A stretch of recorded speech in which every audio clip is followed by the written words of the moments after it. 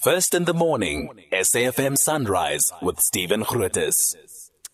And you with me, Ayanda Sishi and Stephen Grootes here on SAFM. If you'd like to take part in the conversation, please do. You can SMS us on 41319 or you can call into the studio. Please call into the studio on 086 000 2032.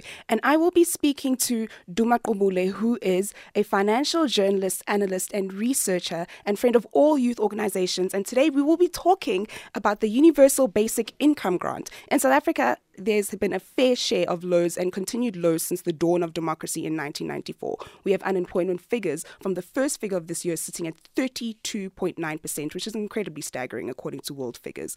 According to the SASSA, which is the South African Social Security Agency, 14.8 million people applied for the SDR grant and only 8.4 million people were approved.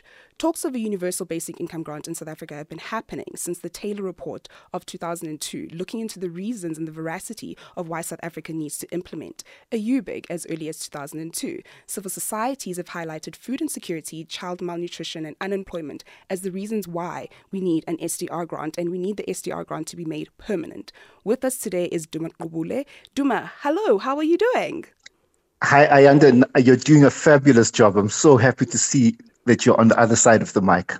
I hope it's a permanent thing for you. Yeah, I am hoping so as well. Just to let everyone know, Duma is always a part of my first. So Duma was the first person that I had a public engagement with. I was responding to his paper on economic transformation and how the UBIG will actually work for South Africa. And now he's part of my first national interview here on radio. So I'm very, very excited to be speaking to Duma. Duma, please tell us, what is the Universal Basic Income Grant and why does South Africa need this type of grant?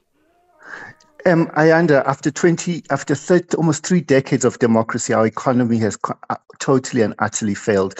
We have half the population. We have 42% unemployment rate in South Africa. For young people aged 15 to 24, the unemployment rate is 71%. That is shocking. There's 7 million young people who are unemployed in South Africa.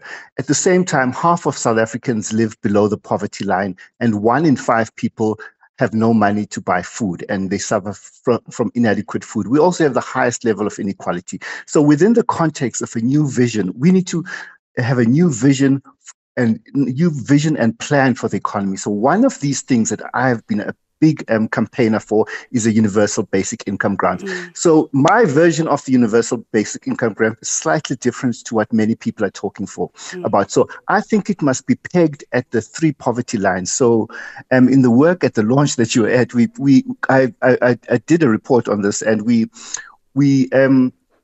it has to be against an objective measure of poverty, and we're talking about the 3 poverty lines in South Africa. We have the food poverty line, we have the lower poverty line, the upper poverty line. So I modeled a scenario where it is given to adults at the 3 poverty line at, it would be 655 Rand a month this year at the food poverty line, and then the next year it would be at the lower poverty line of 900, and then the last year it would be at 1,546.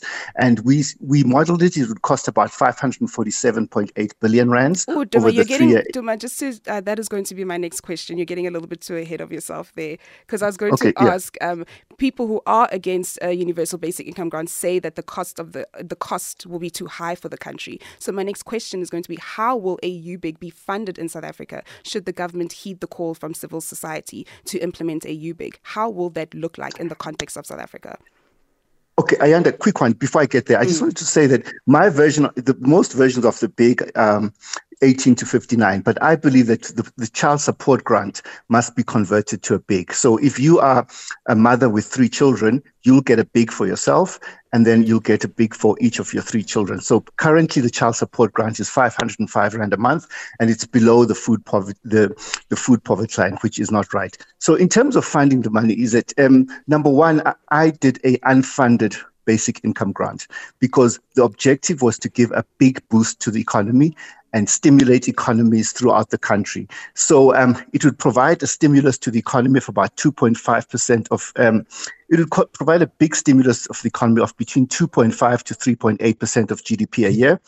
our GDP growth rate would increase to up to 5.6% a year, and we would create up to 2.1 million jobs. So for me, I also did modeling as to what would happen. So there will more than half of the money would come back to government. So there's a self-financing element of the basic income grant. So first of all, there's VAT.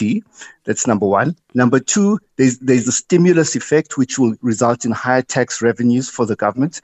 And then there's thirdly, it's a clawback from people who are currently above the tax threshold. So you'd claw back the money from people who are above the 7,000 rand tax. So if you're working, you'd pay it back to the tax system. So those are the three elements of funding, because I was careful to say that our economy is in a desperate situation. Yes. We can't be loading more taxes on people who can hardly.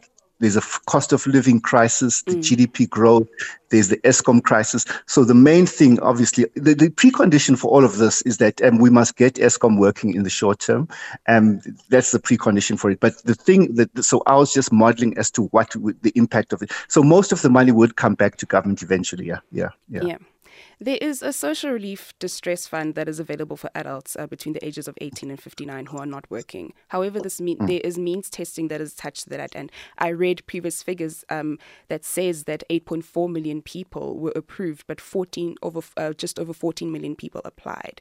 Do you think that the SDR grant is enough for people to actually live in this country? No. It was set, it's 350. It hasn't even kept up with inflation. So we are saying, so the cost that we talk about for the big, so we should, it already, I think the cost is about 30 something billion rand, almost 40 billion rands a year. So that should be the foundation for us to implement a big. So from 350 to the food poverty line, which is 663, that's what we should do immediately. And we should stop these artificial constraints in they put administrative constraints through the means test that make no sense to prevent people from applying for from being approved for the grant, because they have to meet a budget target. So I'm saying let's just open it to everyone, and also let's have it for children. And that's what I believe in. Yeah. Duma, you bring up a very important point when we are talking about children, because there is malnutrition that is happening. According to Black Sash, children are going to sleep hungry. We know that the Institute of Economic Justice gave an update, gave recommendations to the Social Development Department, speaking about how a UBIG needs to be implemented, but also that people need to be not left out of the grant system. So I'd like to ask you, what are the consequences, especially for young people, should a UBIG not be implemented in this country? What will it look like for this generation of young people, and for what will the future look like for next generations of young people should social assistance not be grounded in a manner that will make sure that there is dignity that is returning back to people, especially young people in this country? Okay, there's two categories of young people. I'm talking about children, number one. So first of all, I decided very early on that this must be extended to children. So you will get, as a child up to the age of 18, 1,500 rands. Now, the second issue is that Youth Capital, who I've worked for and done this research on youth unemployment, and we work together on that, is that young people spend up to 1,000 rand a month, looking for jobs that do not exist, So this big would be able to help them, survive and also look for work instead of, you see what I'm saying? So a lot of research has been done is that the UBIG will also accelerate and improve the job search. And people require a lot of money, but obviously there's other recommendations that Youth Capital makes. There must be data-free access to these websites, and there's so many things that can be done to also beyond the UBIG to make it easier for young people to get work. Yeah. Yes. Duma, thank you very much for breaking down what it is that a universal basic income grant is, and especially what it looks like and how it is that young people can actually benefit from that.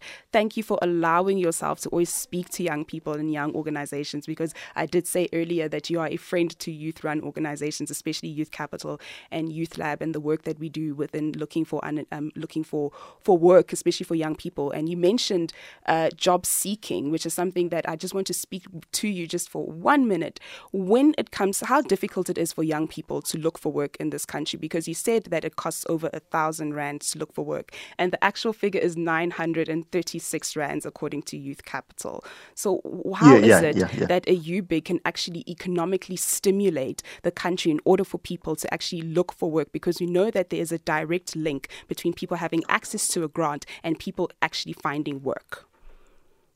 And a lot of young people in that Youth Capital report, they said they had to choose between food or going to look for work or transport. You know, that is an unacceptable situation. So I just think that it's about providing a first dignity floor below which no South African would fall, despite all the other problems that we have. And yes, and so it must definitely, it will assist the job search for young people, the Universal Basic Income Grant here. Thank you very much, Duma, for speaking to us. That was Duma Gqubule, who is a financial journalist, economist, analyst, and as you have just heard, a friend to all youth-run organizations.